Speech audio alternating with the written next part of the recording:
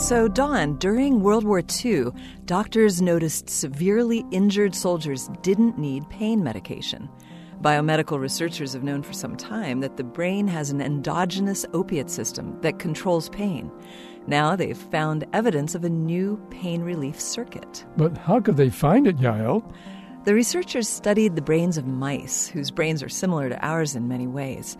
They found that several general anesthetics and pain relievers activate nerve cells, or neurons, in a small part of the mouse forebrain called the central amygdala. But I thought the amygdala was involved in responses related to fear, anxiety, and pain. It is, and that's why the researchers were surprised that the amygdala contained a pain relief center.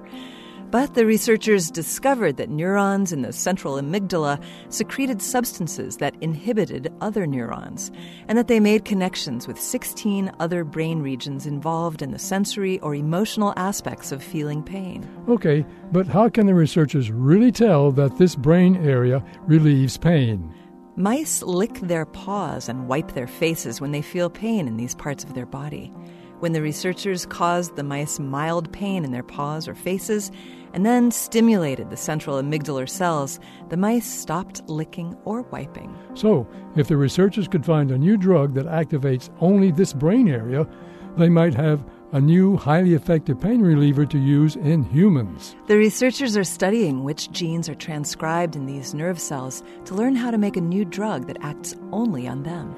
This moment of science comes from Indiana University. There are thousands more moments of science on our website at amomentofscience.org. I'm Yael Cassander. And I'm Don Glass.